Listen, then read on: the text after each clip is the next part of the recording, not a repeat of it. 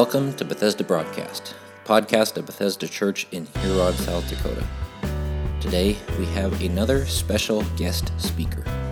Jim Shoberg and his wife Debbie have been missionaries with Avant for several years, most recently serving in France. Jim will be sharing from Colossians chapter 1, verses 15 through 20, and a message entitled, It's All About Who? We encourage you to open up your Bibles to Colossians chapter 1 and follow along.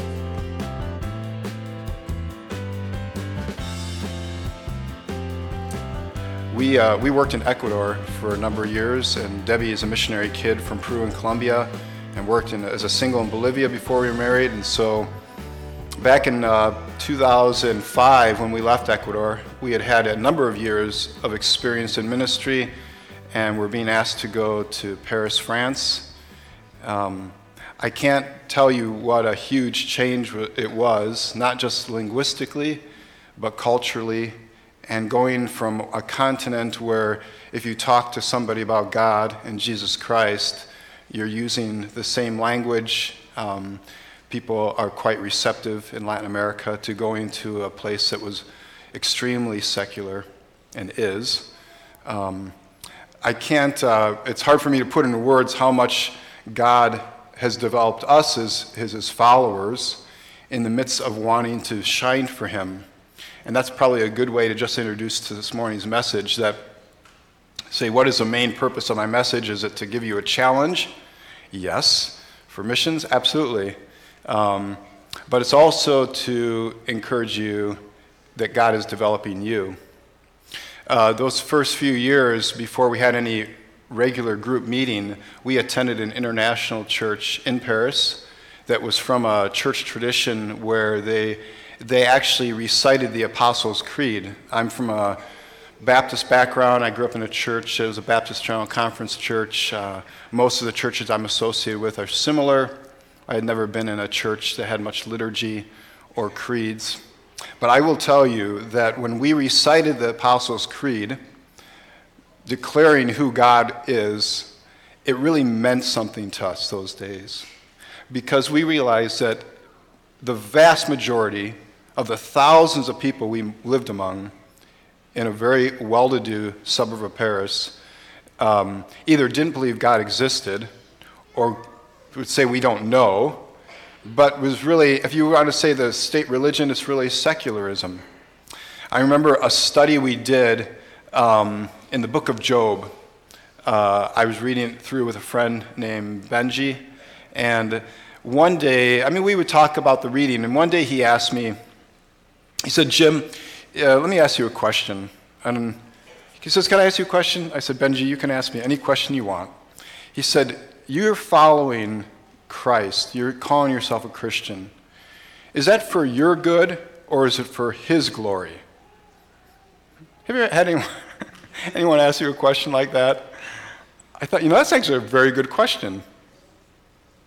If somebody asked you, why do you follow Christ? What does it really mean to be a Christian? What is this whole thing all about? How would you answer them? What we're going to do this morning is we're going to look at a passage of Scripture. I'm going to weave in some stories from the field, but I would like you to join me in discovering what a passage says, a passage of Scripture in Colossians chapter 1. And what I'll do is I have questions I'm going to ask you, and actually I've written some answers, but we're not going to put those answers up there until we get some feedback. So yeah, I have a goal of challenging, of encouraging us to discover, and also of keeping us awake this morning. So join me. I'm just going to say a quick prayer, and then we're going to jump into Colossians chapter 1. Lord, we thank you for the privilege of being here and opening your word. I just ask that your word would be clear to us, that your Holy Spirit would illumine us to what you're wanting to say in your word, that we would lock in and pay attention to what you're saying. In Jesus' name, amen. So I mentioned secularism would be the state religion in France. The latest book I have from Tim Keller. I don't know if you ever read a book called The Reason for God. someone asked him if this is a sequel because it's written after, but he says actually it should have been written before, Making Sense of God. And in the preface, he writes, he says, there are at least three ways the word secular can be used. One applies the term to a social and political structure.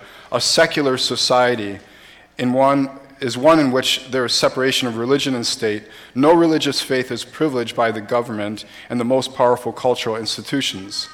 Secular, number two, secular may also be used to describe individuals. A secular person is one who does not know if there is a God or any supernatural realm beyond the natural world. Everything in this view has a scientific explanation. And the third, finally, the term may describe a particular kind of culture with its themes and narratives. A secular age is one in which all the emphasis is on the seculum, on the here and now, without any concept of the eternal. Meaning in life, guidance, and happiness are understood and sought in present time economic prosperity, material comfort, and emotional fulfillment. I would say that all three of those definitions would apply to France, but I think especially that last one, the here and now, people's lives center around the circumstances, and their happiness also depend on those circumstances. We may find that actually quite true in America today, too. So look at what we're going to do is I explained in Sunday school that what we did is we did a discovery Bible study with people, and we specifically went towards people we knew weren't believers. We didn't gather believers. We thought, let's put the gospel, how can we put the gospel out there to people that are not believers? Those are our target. And I kind of explained how we came to the conclusion of using what we call Discovery Bible Study. And if you have a program, you might, if you take notes, and even if you don't, at least you can see the questions. What we're going to do is we're going to read through the passage, and maybe more than once, and we're going to answer these questions. And the first question is, what does this passage teach about God and his plan? The second, what does this passage teach about mankind? And the third, what is this passage saying to me about my situation? And the fourth question, with whom can I share what I've learned today? So, I need your help. We're going to discover in this passage what it's saying about each of these questions. I know you don't have a mic, but if you give me an answer, I will try to repeat back for those who might not be able to hear you of what you said. So let's read the passage together. It's on the screen, and it's from the NIV, Colossians 1:15 through 20. I'll explain a little of the context. Some types of heresies were moving in. Paul's concerned about those heresies.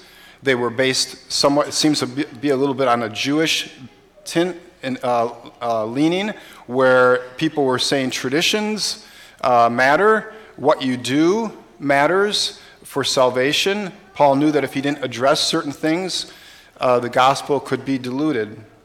So he is talking in 15 through 20, and he says this. Paul says, the Son is the image of the invisible God, the firstborn over all creation. For in him all things were created, things in heaven and on earth, visible and invisible, whether thrones or powers or rulers or authorities. All things have been created through him and for him. He is before all things, and in him all things hold together. And he is the head of the body of the church. He is the beginning and the firstborn from among the dead, so that in everything he might have the supremacy. For God was pleased to have all his fullness dwell in him, and through him to reconcile to himself all things, whether things on earth or things in heaven, by making peace through his blood shed on the cross. There's a lot there. But if I were to ask you that first question, what does this passage teach about God and his plan? What could some of the answers you give me would be? Let's look at that together. What do we learn about God and his plan in this passage?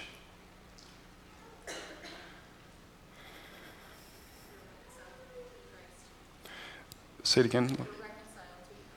Okay, reconciliation comes through Christ. Very good. And that's part of God's plan. Mm-hmm. What else? And who is the creator in this passage? God. Jesus. Jesus is God. The Trinity was involved in creation. Very good. What else?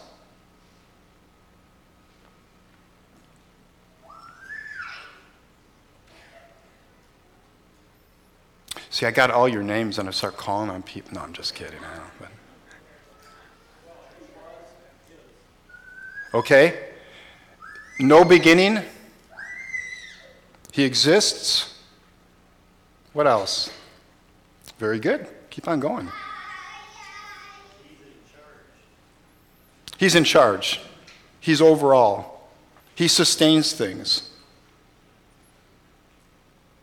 Now, we're going to come back to this, but here I wanted to try to, if we can get into the mind of somebody who's living in France, who discounts the existence of God.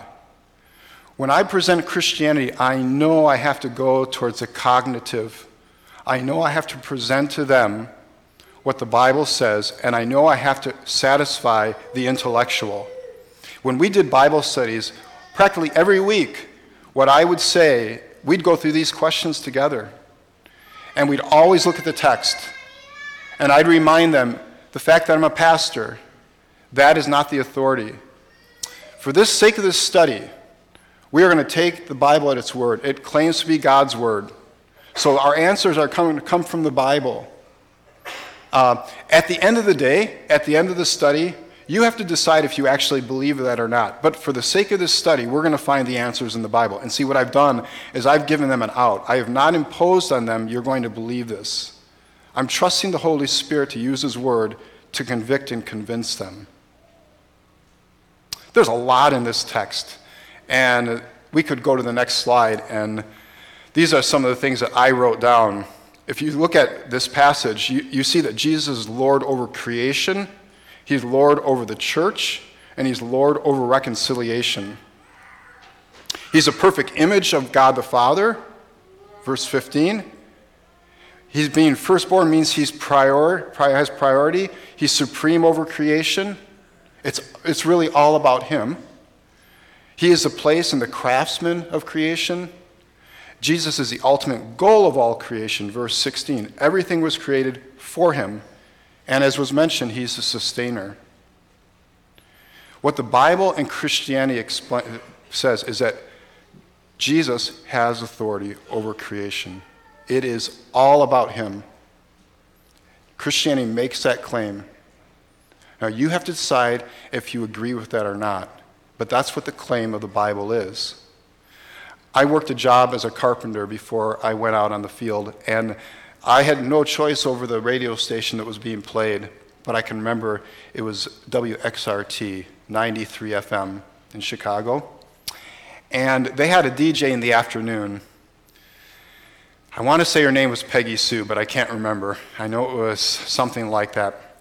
And she would constantly talk about malign Christianity, make fun of Christ, but then she'd talk about how He doesn't exist.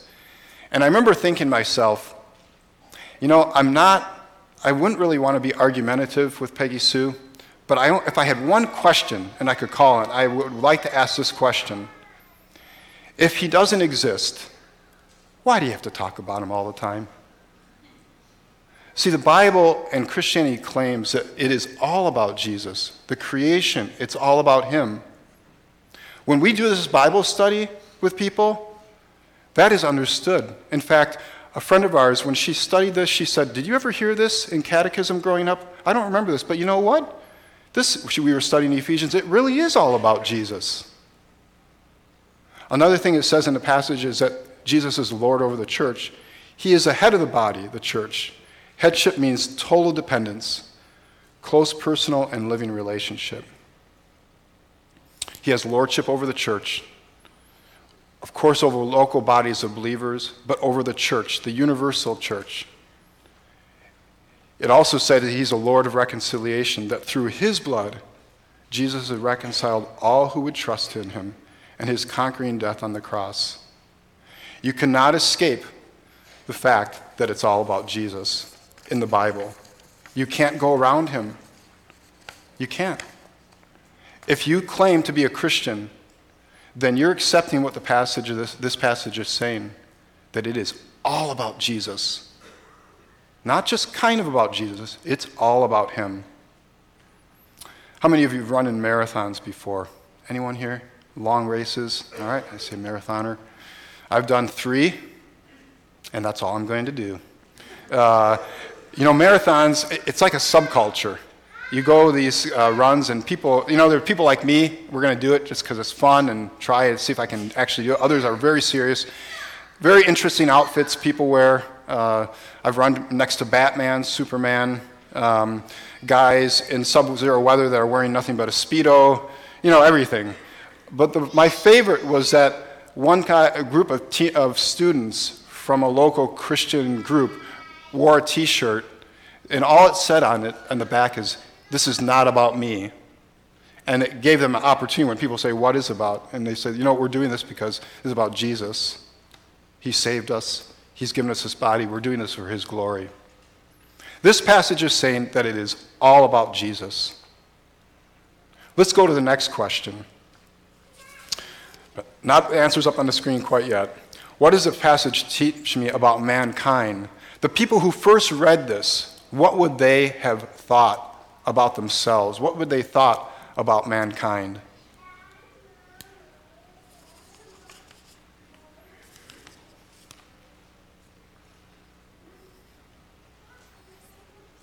You look at the text.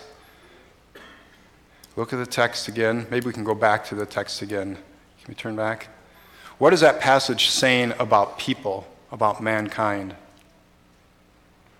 We exist at his pleasure. Okay, we exist at God's pleasure. He's our creator.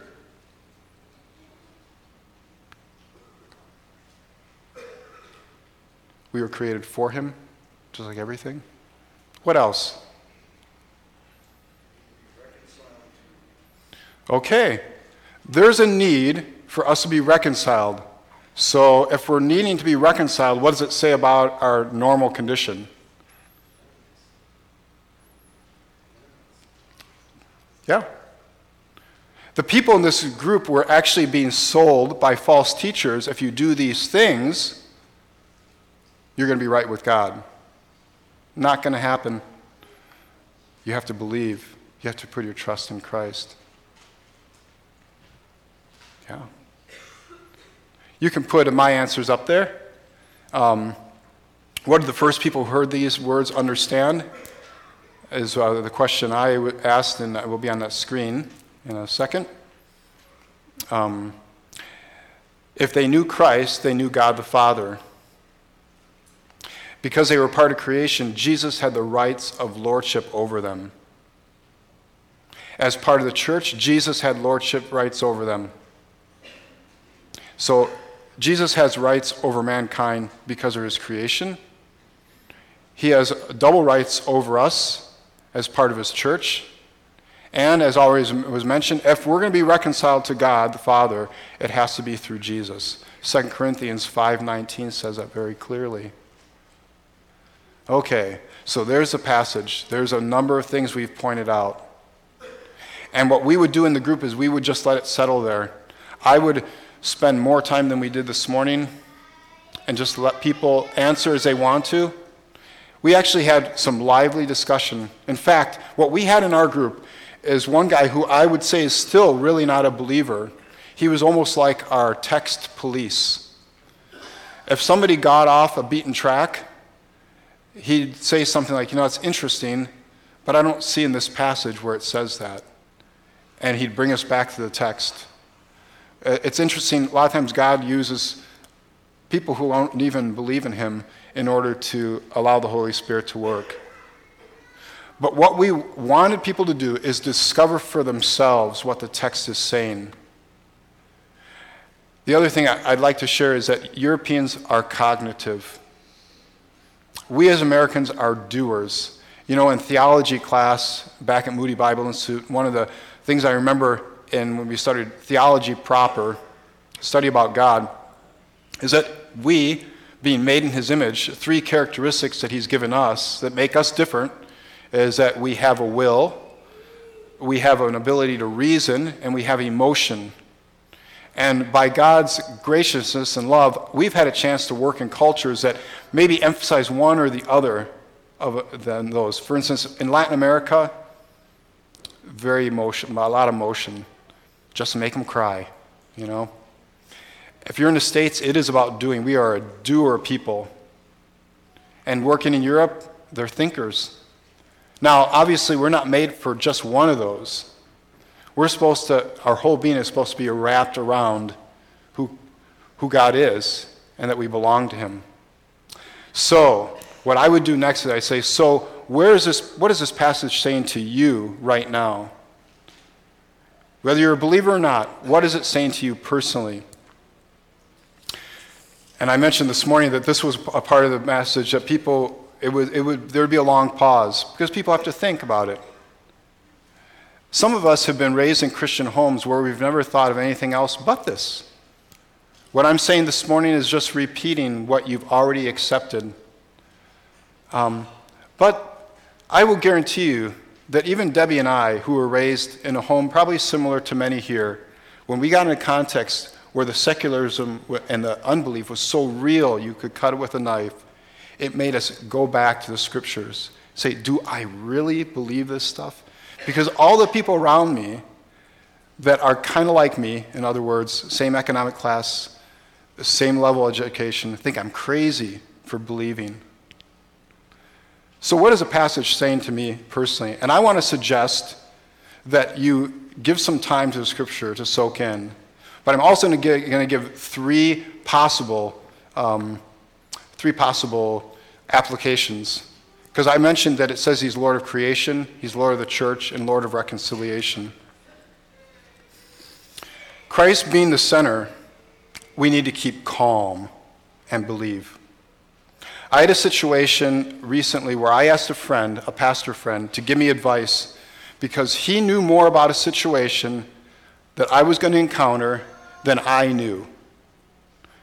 My question was to him, I've lived in Europe where racial prejudice towards people, like two of the people in my family, doesn't really happen. The people who feel racial prejudice in France are North Africans, but not African Americans or sub-Saharan Africans. And this pastor friend is African American. He was in an international church in Germany. And I said, Curtis, what happens when I get to the States? What should I do if someone says to me, or I hear someone make a racial slur against somebody in my family? Because I'm not sure that my reaction to it is going to be the best reaction for them or anyone involved. So he told me, he says, when I was 12 years old, we lived in Brooklyn, New York, and on the way home from school, someone used a racial slur at me.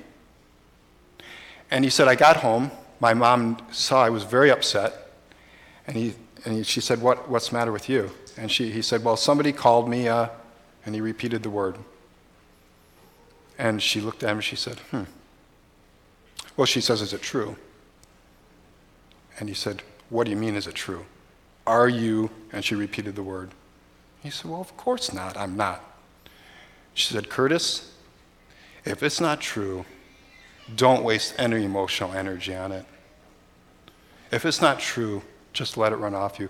If that upsets you that much, you're going to waste emotional energy on lies. This passage is saying, don't waste emotional energy on lies. If Jesus is the number one person, that's the truth. You hang on to that. You and I know that we live in an America that's changed over the last couple decades. And it's very conceivable in the years to come that persecution, we could know it. And it can get our emotional ire up. Hold on to the truth. Be calm and believe. Jesus is also Lord of the church. We like to be united.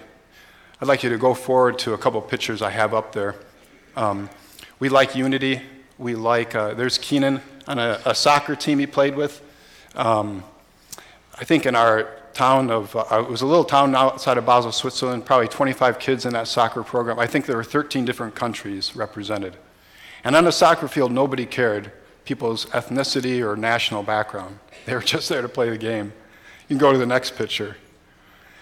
This is a group we met on a boat. Sometimes we met in our apartment. You can see the diversity there. And what was it? We were diverse from social economic backgrounds, ethnic backgrounds, and yet we were united. Because the number one thing between us was the blood of Jesus. That was the number one thing. You know, sometimes when somebody would come to me and ask me, they're interested in getting maybe intimately involved with somebody who doesn't believe in Jesus. You know, my only advice could be to them, you know, the problem is that the number one person in your life is not the number one person in their life. And sooner or later, one of you is going to have to live in the suburbs and the other in the city. Because if you get married, you who know Christ are going to have to put Christ in second place in order to accommodate. Or you're going to have to put your partner aside to go towards Christ.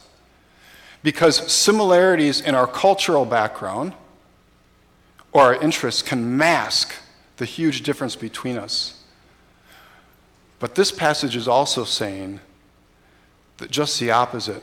The differences culturally between us, or ethnically, or economically, can mask the huge similarity we have between us. I cannot think of a day in my lifetime where here in the States we have an opportunity to look like the church of Ephesians that Jesus always wanted us to, where the cultural, the economic, the ethnic differences are all secondary because Christ is Lord of the church. The most important thing between us is the blood of Christ.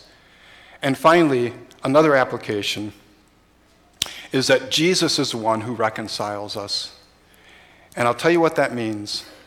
That means that no matter what your past is, no matter what you've done, no matter what family you're from, you are not defined by that. You are defined by the blood of Jesus. Your identity is totally safe in Jesus. And it doesn't matter what your emotions tell you about the past. If you've asked forgiveness, if you've come to Christ, his lordship and reconciliation is lordship over you right now. Now, the last question I have is, who can you share this with? It's always a little bit tricky. We want to be sensitive to people. So here's just a suggestion. Ask God who it is that needs to hear some aspect of Colossians 1, 15 through 20. And you might even do it in the form of a question. You might want to ask a person, maybe somebody at work, somebody you rub shoulders with, how can we be united when there's so much division going on? It might bring up an opportunity to talk about the lordship over the church. We can't expect the world to be united the same way the church needs to be united. You might want to ask somebody, how do you determine what's true? What is the standard? How do you determine that? Just see what they answer. Get into a discussion. Ask the Holy Spirit to take the discussion in a direction that you're able to talk about Jesus and what the Bible says. Don't be afraid to just say, well, the Bible says this. What do you think of that? Don't feel like you have to make it happen, make them believe. But just put it out there. I'm going to read one other passage from Keller, and then I'm going to share one illustration, and then we're going to close. The next paragraph, after he talks about the three types of secularism, he says, individuals could profess not to be secular people, and actually to have religious faith. Yet at the practical level, the existence of God may have no noticeable impact on their life, decisions, and conduct. This is because in a secular age, even religious people tend to choose lovers and spouses, careers and friendships, and financial options with no higher goal than their own present time personal happiness. Sacrificing personal peace and affluence for transcendent causes causes become rare even for people who say they believe in absolute values and eternity. Even if you are not a secular person, the secular age can thin out, can secularize faith until it is seen as simply one more choice of life along with job, recreation, hobbies, politics, rather than as a comprehensive framework that determines all life's choices. I want to make it clear to you, what I'm presenting to you and what I see Scripture saying is that the option of following Christ is an all or nothing thing. It is not supposed to be, and I'm not talking about you have to become a missionary. I'm just saying it is all about Jesus. When I went to France, I noticed they dressed differently. I remember seeing guys carrying purses. Okay, they're not really purses. I call them guy purses. So it's confession time. When I'm in France, I got a guy purse. It's really like a little saddlebag, and you put your wallet and stuff in it. Actually, it's more comfortable than having to sit on. But it took me a little time to warm up to that. I noticed these guys wearing what I call guy prees, shorts. They kind of went just below the knee. Yep, that's exactly how I felt.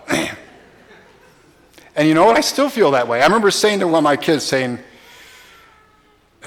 if you ever see me in one of those, just tell me it's time to go back to the States, Dad. The swimming pools don't allow us to wear trunks. If you want to go swimming, I invite you to come to France sometime with me, and we can go to a public swimming pool. You can buy a Speedo in the slot machine before you go in, because you have to wear a Speedo in this. Yeah, I know. The adjustments we make for the gospel. But then there's other things you say, I don't have to wear everything they wear. And yet over time, some things don't look as strange as they used to. And I'm at that stage right now coming back to the States and saying, that kind of seems strange, but I bet in a year or two I'll be wearing that if we stay here. So a couple years ago, I don't wear a suit very often. But I thought, okay, I'm due to buy something, and do I buy one back in the States, or do I buy one of those European cut suits? And I would say that, first of all, I acknowledged that they existed. They look different. They were there. And then I kind of resigned to the fact that good people can wear those suits, And slowly but surely, I started to accept the idea that maybe the next time I buy a suit, I'll buy a European cut suit. I never really liked them that much, but slowly but surely, it was growing on me. So I had a daughter's graduation coming up, and I thought, okay, well, I definitely have to wear a suit to that. And I want you to know I moved from acknowledgement to resignation, from acceptance to embracing it. And I embrace this European cut suit. Do you know that in the Bible, it says in the book of Philippians that there are going to be people that have to acknowledge what we talked about this morning? It says in Philippians 2 that they will bow before Jesus. What I'm explaining to you from the Bible is saying this is the truth above the truth. It's the truth behind the truth. It is the ultimate purpose. And the Bible says that everyone is going to bow before Christ. Now, he gives us a choice. We can have to acknowledge it. We can resign to it. We say, well, it's the way I was raised. I guess I got to go to church. I got to believe. We can accept it. But you know what the best is? It's to embrace it. And I want to encourage you, no matter what it is in your life that Jesus is calling you towards himself, Embrace Jesus. You're embracing the truth, the person behind the truth, the person who defines truth, the person who defines personhood, the person who defines you. And the one you need the most is the one who's seeking to give you what you need in him. And I don't know what that means for you this morning, but what I'm presenting to you this morning is what the Bible presents as the truth. It's in Jesus. It's what we represent. And it shines in the darkness of Paris, France, and secularism, just as it shines in places like the Middle East, Huron, South Dakota. Embrace Jesus.